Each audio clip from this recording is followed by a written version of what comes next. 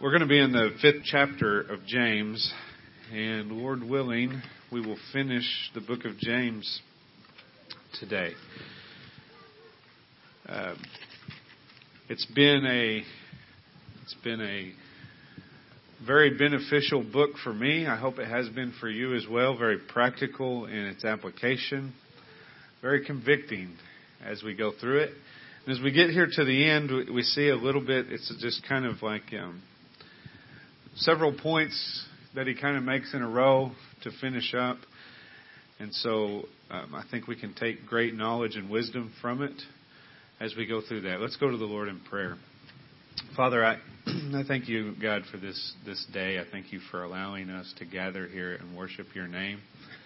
I thank you for the equipping hour this morning and for Paul. I thank you that Paul's able to be back out and about, and I pray for continued healing for him. I thank you for the lesson, the fulfilled prophecies, and the amazement that we can just stand in awe of you in that. I pray now as we look at this last part of James, God, that you would help us to understand, help us to take this and to understand prayer better, Lord, that we would understand in a new, fresher way how you have directed us as a group, as a body of believers to pray for one another, for ourselves, and for our church, God, that you would work through that prayer in our lives and in our church. In Jesus' name I pray. Amen.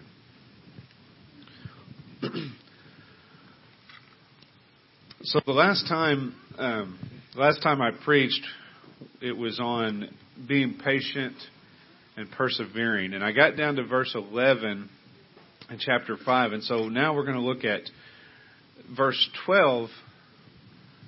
It's almost like verse 12 is kind of stands alone.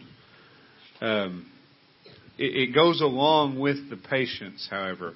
But it's like this extra thought added into the section on patience. He says in verse 12, "But above all, my brothers, do not swear either by heaven or by earth or by any other oath, but let your yes be yes and your no be no, so that you may not fall under condemnation."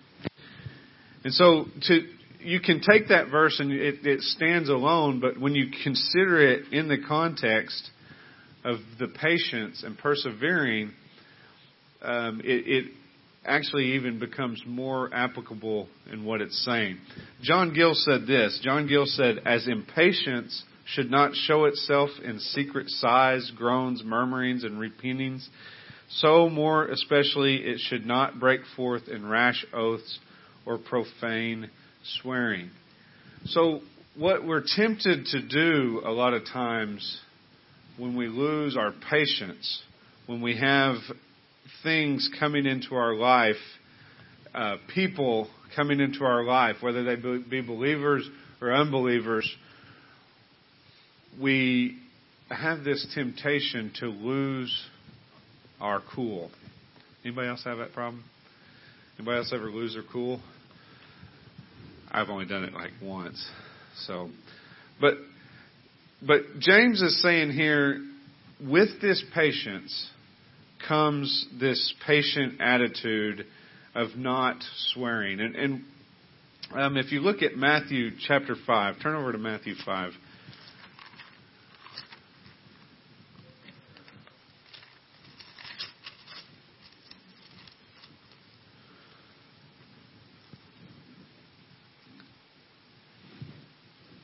In verse 34 through 36, he says, "But I say to you, do not take an oath at all, either by heaven, for it is the throne of God, or by the earth, for it is his footstool, or by Jerusalem, for it is the city of the great king. And do not take an oath by your head, for you cannot make one hair white or black."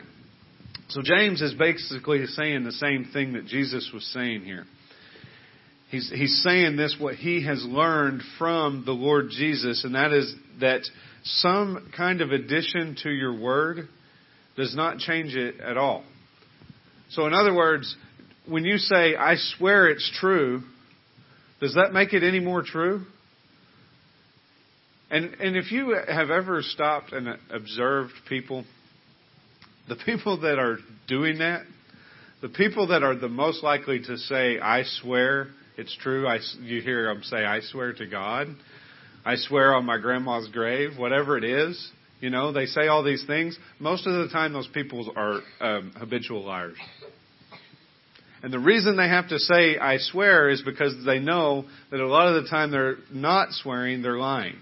And usually it's going along with another lie. Anyway, so what James is virtually saying here is, don't get caught up into all of that. Your yes be yes, and let your no be no. Let your word stand alone. And then let your life and the pattern of your life and the pattern of your language make other people believe that is enough. What does this mean? Let's just get down real simple on what this is. Tell the truth. Right? Period. Just tell the truth. Don't tell partial truths and leave details out and leave things out on purpose so that you can make it look better for what you're trying to get across. And let's not kid ourselves. We've all done that. And don't manipulate the truth to make others sound worse or to make yourself sound better. And some of this, I got to be honest, some of this comes, the teacher in me comes out here because I deal with high school kids on a daily basis.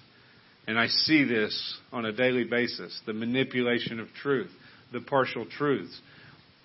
And I've been around it enough with high school kids, I can see right through it usually. And I think, but there's some kids that come along and they're different. And when they tell me something, I believe them. That's how we need to be. That's how we need to be as people of God. When we say something, no matter whether people like you or not, they may not like you.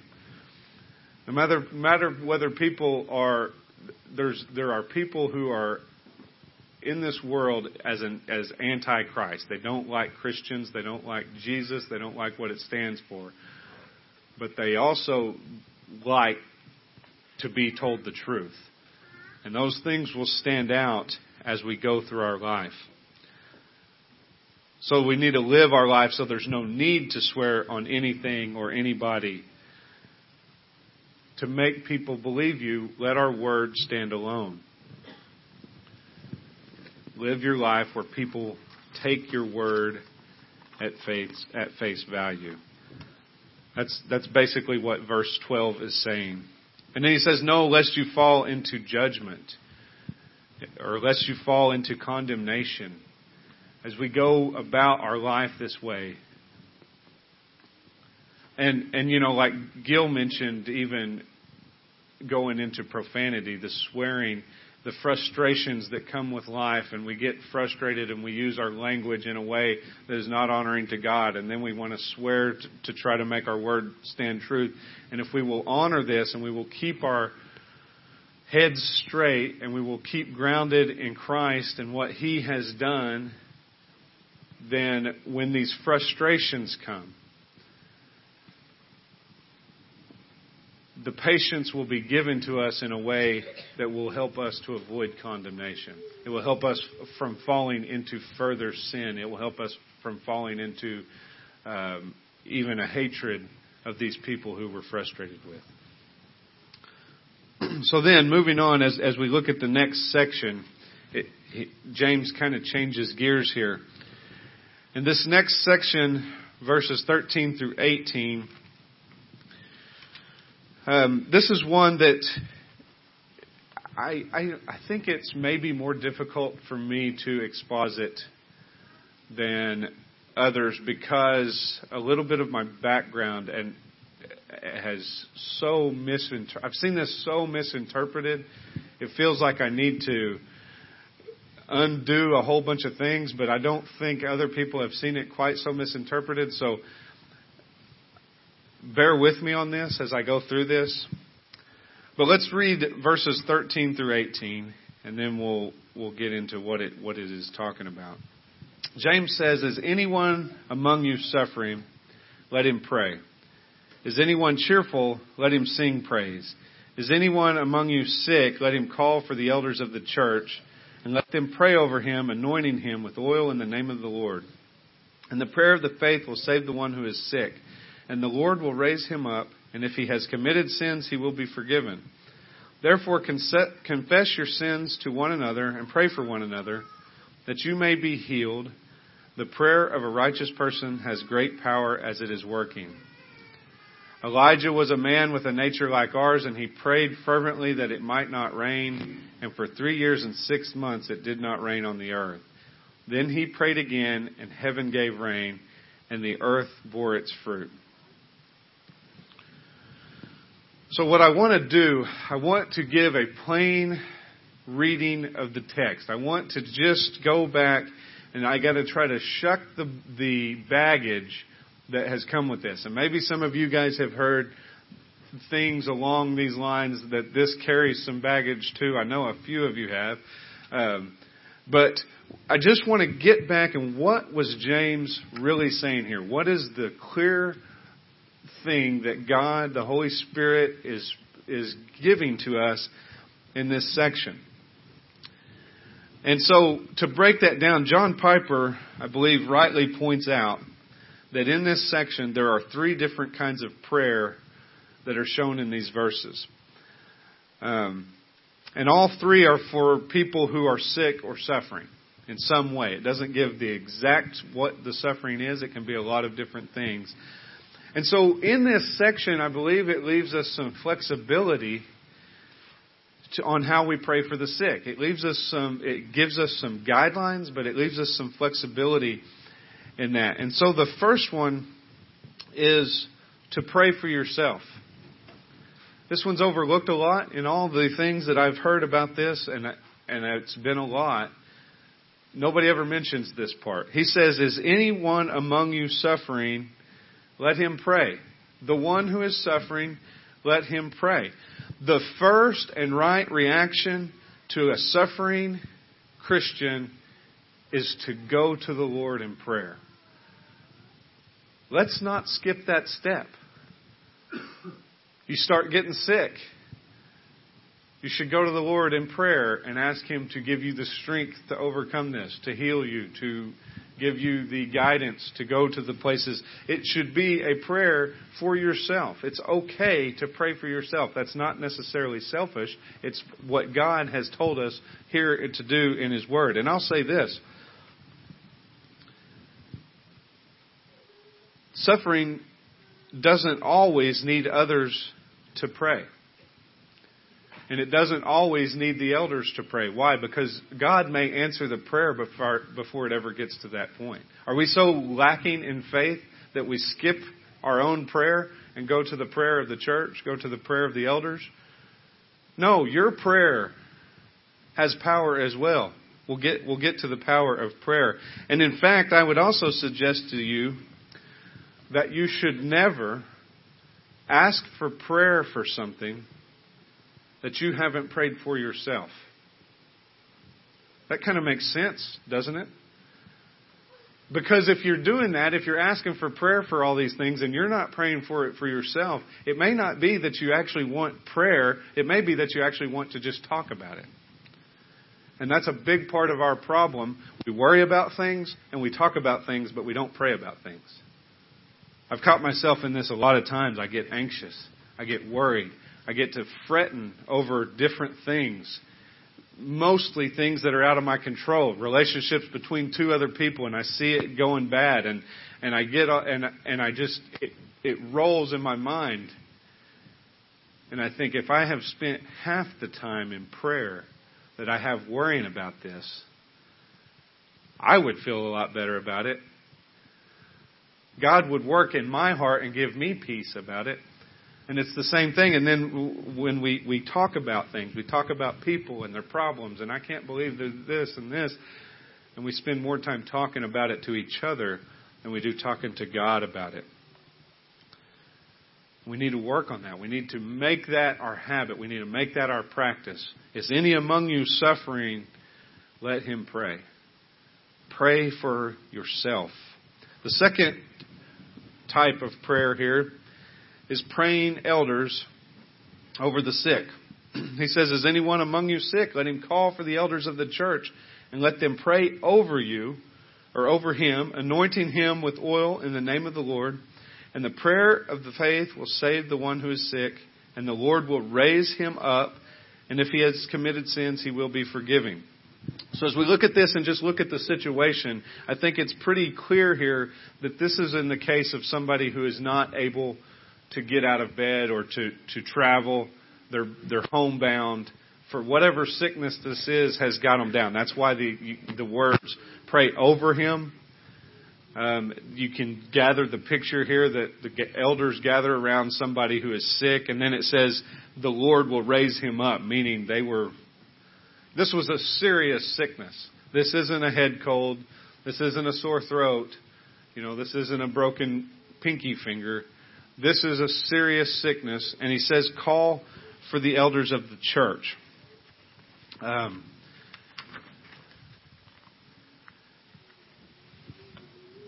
So before we talk about why it's called for the elders of the church, I want to point out one thing, and that's who he doesn't tell you to call for. And this is interesting because he doesn't call for the one who has the gift of healing or the faith healer or any of those people, right? He says call for the elders of the church. Do the elders of the church have the gift of healing? Well, certainly we could go into gifts and all of that, and it was tempting to do that, but we don't have the time. But we can certainly agree that they all don't. So why does he call for the elders? And I think there's two reasons. The first is that the elders should know how to pray faithfully and within God's will. And the second is alluded to in the last part of the verse when he says, and if he has committed sins, he will be forgiven. Now remember, he says, is any among you sick?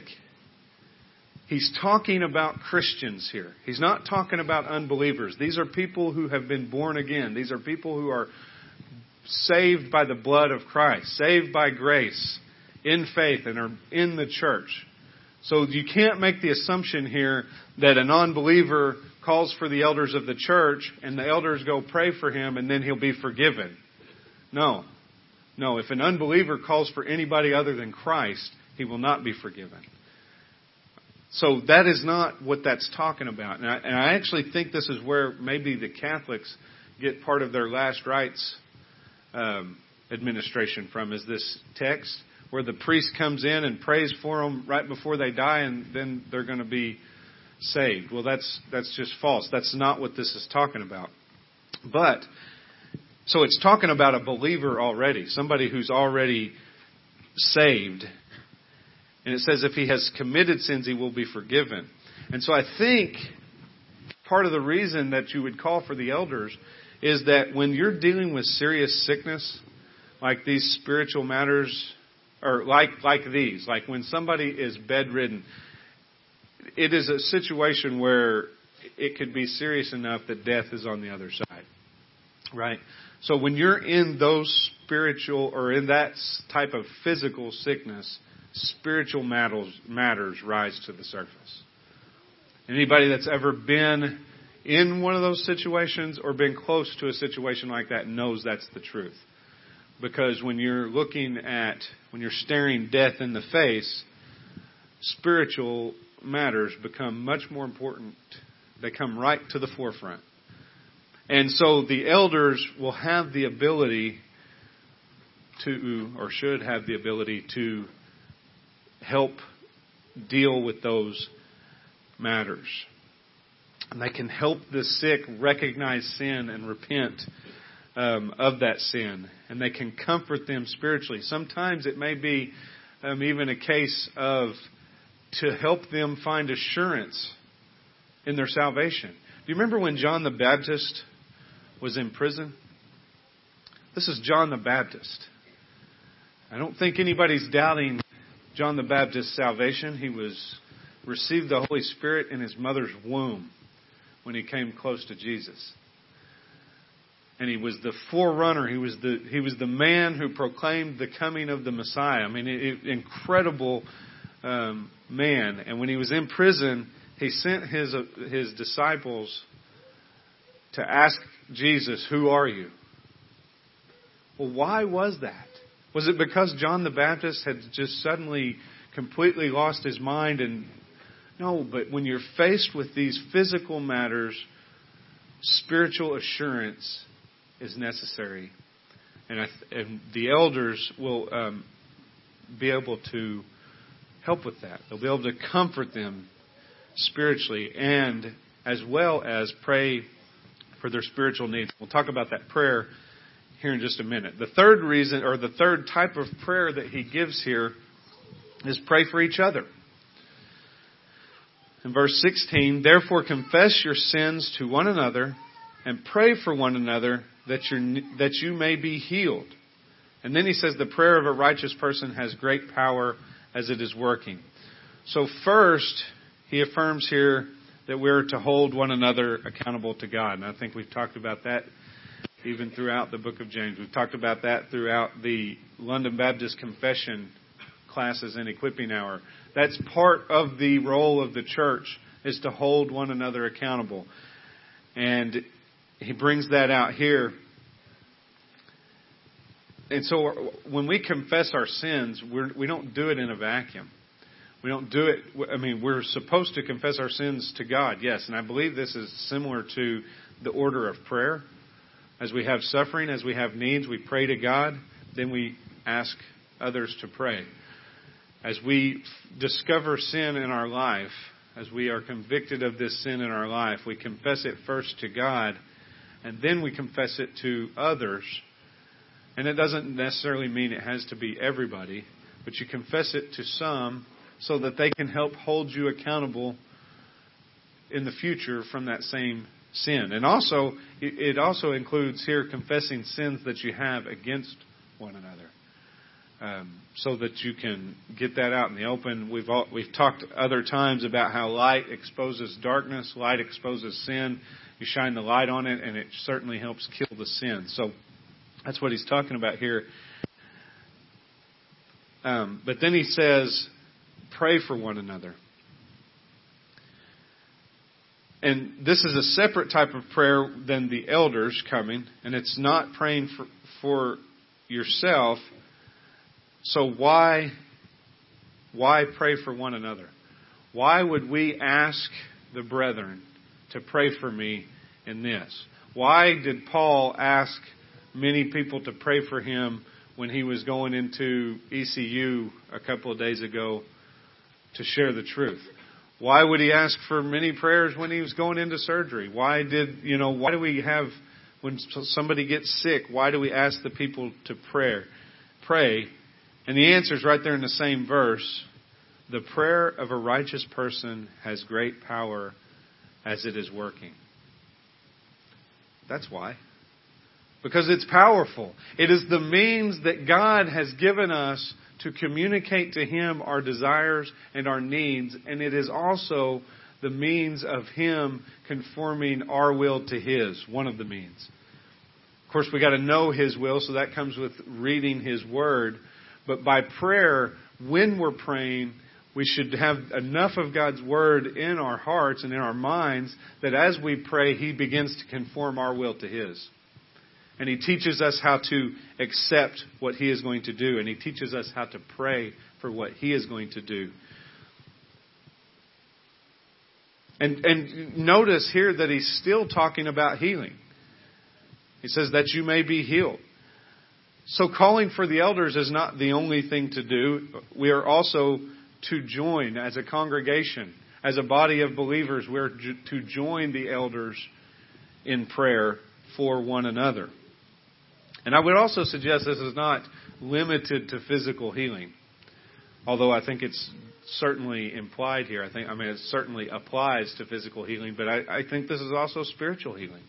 You're having a struggle spiritually, you're having a struggle with assurance, ask your fellow Christians, your brothers and sisters, to pray.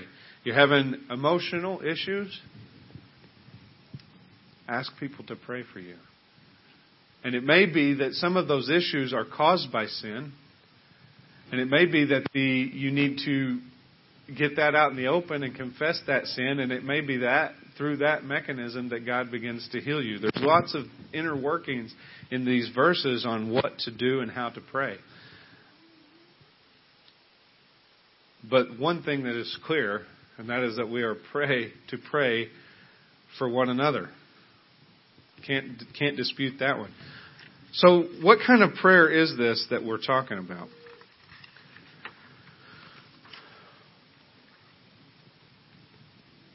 It says, the prayer of faith shall raise him up.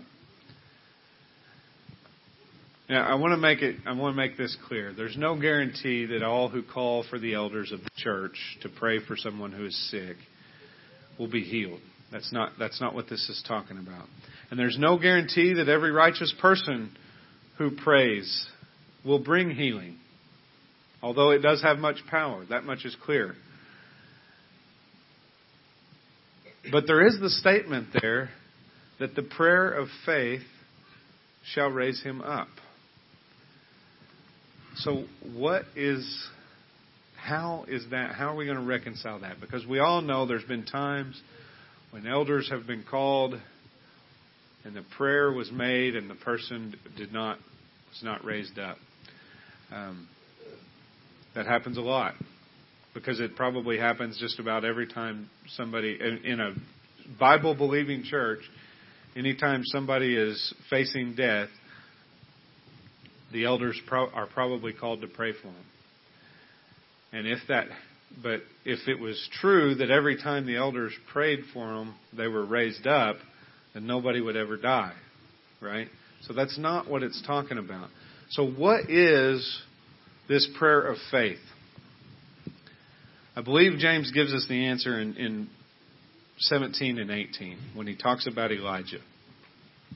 He says, Elijah was a man with a nature like ours, and he prayed fervently that it might not rain, and for 3 years and 6 months it did not rain on the earth.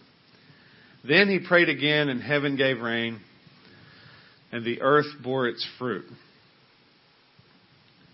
Okay, first off, let's note this. James is using Elijah here. He is appealing to the fact that Elijah was like us.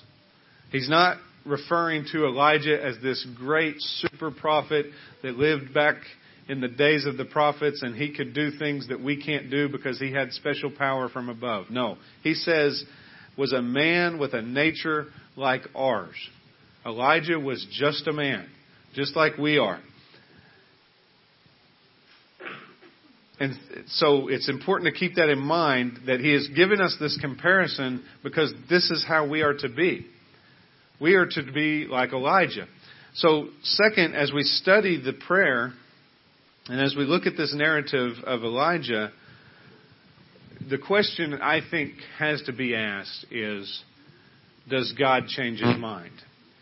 And I know that we here believe that he doesn't. Most of us here would say no. No, God is the same yesterday, today, and forever. God is sovereign. God is in complete control. He doesn't change his mind. And so, how is it then that Elijah, how can he ask for a drought and receive it? And then ask for rain and get that whenever that happens? And the answer is it was through faith. And I believe what we see here is a supernatural gift given in certain prayers and in certain people that allow, and I don't even think it's all the time, but I think in certain times the prayer of faith, for example, Elijah was a supernatural result of him being so in tune to God's will that his request or his will was in line with God's. And so when Elijah asked for drought, the reason Elijah was able to ask for that and the reason that Elijah was able to receive that was because it was the direct will of God. And so Elijah was a great man of faith, and when this great man of faith comes in, it doesn't mean that he has so much favor with God, God gives him whatever he wants. No, it means that he is in line with God's desires. He is in line with God's will, and when his prayers come forth, they are the same as God's will. That's exactly what Christ was the entire time he was on earth. Jesus, the Son of God's will, was directly in line with the Father. So when he prayed, it was the same as the desire. The result was always the same. And that's what we should be doing in our prayers. It shouldn't be a trying to change God's mind like a young child trying to, like my kids, wearing at me, please, please, please, and finally I give in. That is not what prayer is. And it's not even to change the direction that things are going. Like when you're praying for the sick, for example, there is a realization in the Christian's mind. And remember this too. When James is talking about this, he's talking about believers. So is any among you sick? Let him call for the elders of the church. So let's keep in mind this. If they're sick enough and they're bedridden and death is looming on the other side, what is that to a Christian? Is it scary? No. Should it be scary even for the people left here? No. It's actually glorious. They're entering into the next life. They will be basking in the glory of Jesus as soon as that happens. So we got to keep that in mind when we're praying for the sick. And so what we have to realize is when we're praying for somebody that is sick, we have to realize that there's a chance that God is going to use the sickness and leave them in that for His glory. And so what we should be praying, and the more I understand, the more I learn about God and His attributes, the more I find out that my prayers are not trying to change God at all, but more my prayers are to conform my own will to God's. And so that's the prayer. So when we are in that prayer, when this prayer of faith, if it is God's will to raise him up, they will pray that and pray it fervently, and then it will happen. That's what he's talking about, just as it did with Elijah. I have a feeling that when Elijah was praying for 3 years of drought, when he was praying for drought, you guys have been through a drought here recently. It was 2012, 13? I don't remember the year, but it went a long time without rain. And it was like 30 days over 100 degrees, which is usually what comes along with drought. Heat. I have a feeling that Elijah's flesh did not want that. Right? But his spirit was in line with God's, and there was an ultimate purpose for that, and so he prayed, and it was granted. And then when he prayed for rain, it was granted as well. So that's how we need to pray. We need to pray apart from our flesh, apart from the fleshly desires we have for this person to be here, to stay with us for whatever my reason is. But no, God, your will be done. And if it is your will for them to be raised up, then you will raise them up. And they will still have purpose on this earth for your glory. But if it's not, then conform our will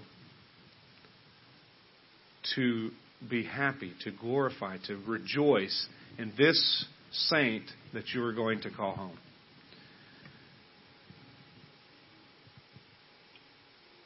And that's the prayer that will raise up the sick. And that's the prayer that we should be seeking and desiring to serve. And that is part of the reason I believe they call for the elders, because as elders we should be more in tune with that. We should be capable of that.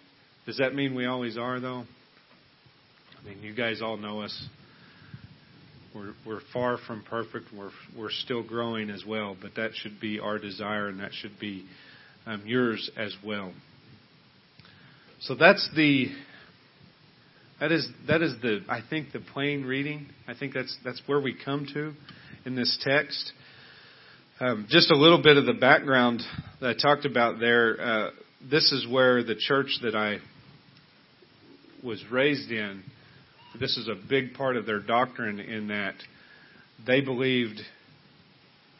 believe in doctors because it didn't say to call for doctors. It said to call for the elders, and that's how they would handle sickness in general. And it was just there was this weird bondage that came along with this scripture that's not there.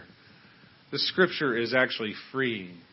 It is actually liberating in how we pray. There's lots of room to pray in different ways, but there are very good instructions on who to pray for and when to pray in these cases. So we'll move on into verse 19. 19 and 20, he says, "My brothers, if anyone among you wanders from the truth, and someone brings him back, let him know that whoever brings back a sinner from his wandering will save his soul from death and will cover a multitude of sins." As I read this, I thought, we should not be surprised with this sinful flesh, with these sinful bodies, if anyone, that somebody would wander from the truth. And I think you have two different things that can be happening here. It could be somebody that's wandering away from or wandering into false doctrine, away from the true gospel, away from the truth of Scripture. I saw a post yesterday, I think, a guy named Andy Stanley, who I think is Southern Baptist, supposed to be Southern Baptist. There was a PowerPoint or something he was doing, and it said, I can't quote it, but basically, if pastors leave the authority of the Word of God, or if they anchor their authority on only the Word of God, they're limiting the power of what they can do, or something like that. And I thought, that's what this is talking about. Except the wandering has went far right field with that one. But there was a beginning to that wandering. And so it could be that somebody is wandering into a false doctrine. They start picking up on some kind of a little, and they're so subtle the way they sneak in. There's these little subtle false doctrines that start to sneak in, and they do it in ways that seem like maybe it's a fictional writing, maybe it's a fictional movie. Well, it's just fiction. But it starts to plant these seeds, and pretty soon it's going farther and farther away. That's one of the things that he's talking about. And I think he could also be talking about wandering away from Christ himself, wandering away from the church, slipping off into different kinds of sins that are hindering the fellowship with God's people and with Christ himself. It says, if this happens and someone brings him back, so it doesn't give a specific command here for someone to bring him back. It only shows what would happen when they do. But if you'll turn to Galatians 6, Galatians 6 verse 1 says, "Brothers, if anyone is caught in any transgression, you who are spiritual should restore him in a spirit of gentleness. Keep watch on yourself, lest you too be tempted.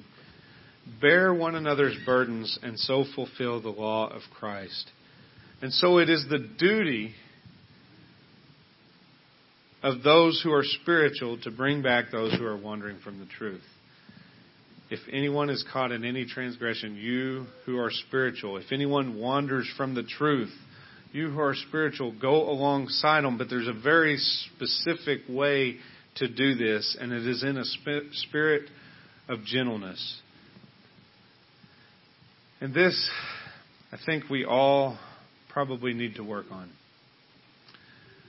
That spirit of gentleness. There's times when I can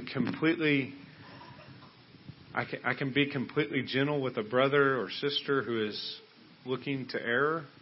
And there's other times when I can just be so extremely judgmental. And I think it has to do with the different sins I'm more tempted with, I'm more gentle with, and things that I've never been tempted with, I'm maybe not so much. I was reading this morning, Trevor Johnson, you guys have heard us talk about him before, missionary in Papua New Guinea, and he is going through, it's got to be maybe the worst health problems I've ever even seen. He's had malaria I don't even remember, 26 times. His liver is so enlarged, for months he couldn't hardly even get out of bed, couldn't hardly move. It was just pain, couldn't sleep, and but he's doing better. So praise God for that. He got to a doctor, and they gave him all this anti-parasitic medicine, and so he's kind of on the road to recovery now. But it's going to be, his liver's still enlarged, and they said it'd be at least 6 months. Once his liver goes back to normal size, at least, at the bare minimum, 6 months before he goes anywhere back in the field or anything. But anyway, he was saying in this, he has gained powerful insight into some things. And so as God always does, He uses this suffering to sanctify His saints. And he was saying how much more sympathetic and how he has devoted a new time of prayer and way to pray for people who have become addicted to pain medicines and things like that. And I thought, yeah. I mean, it's easy to be judgmental towards people when you've never had that problem. And he's saying, I can definitely understand how easily it would be to get addicted to these pain medicines because he needs them. He needs them to, and he talked about chronic pain. He said, mine is getting better now, and I praise God for that. But there's other people whose pain is not getting better. And I thought it was very convicting for me because I've been the same way. And so what James is saying here and what Paul was saying in Galatians, if something like that starts happening, go to them in a spirit of gentleness. Come alongside them. He says, bear one another's burdens. Weep when they weep. Rejoice when they rejoice. This is our family. We are the people we're going to spend eternity with. And we want to learn how to love each other now. We want to learn how to rejoice in these things now, and we want to learn how to weep. And it can be burdensome sometimes because there's always somebody suffering. And you wind up suffering with them. And that's what we're called to do. And so when somebody starts to stray, somebody starts to wander for whatever reason, whether it be sin, whether it be, it's most generally sin of different types, come alongside them. And remember this too. This takes a great amount of humility, which is what Trevor was explaining. He has been humbled in this case. And it also, remember what all the rest of the verses before this was about. Prayer. So you can't come along somebody to help them from wandering if you haven't spent the time praying for them. It says pray for one another. So spend that time with a great amount of prayer and then come alongside them and try to help. It's more like, it's not a grab them and drag them back type of move. It's their legs broken, I'm going to come up underneath them and I'm going to bear the weight on my legs until they get their feet back under them. And remember this, when this is happening, the faithful prayer of a righteous man has great power. And don't ever doubt that. And so as we come alongside these wandering souls and we bring them to repentance, turn back over there to James.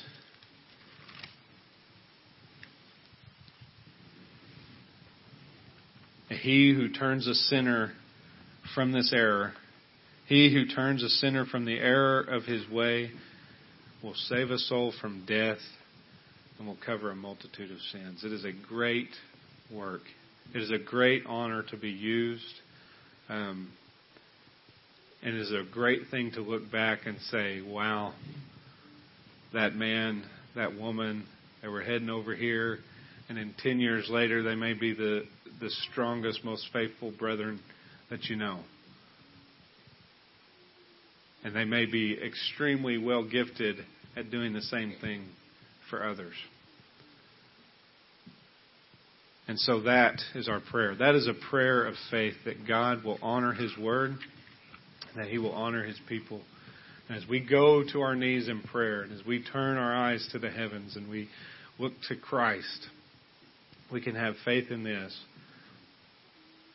that whatever He is doing, no matter how bleak it may seem at the time, no matter how good it may seem at the time, it will be for His glory and for the benefit of His people on this earth and in the heavens.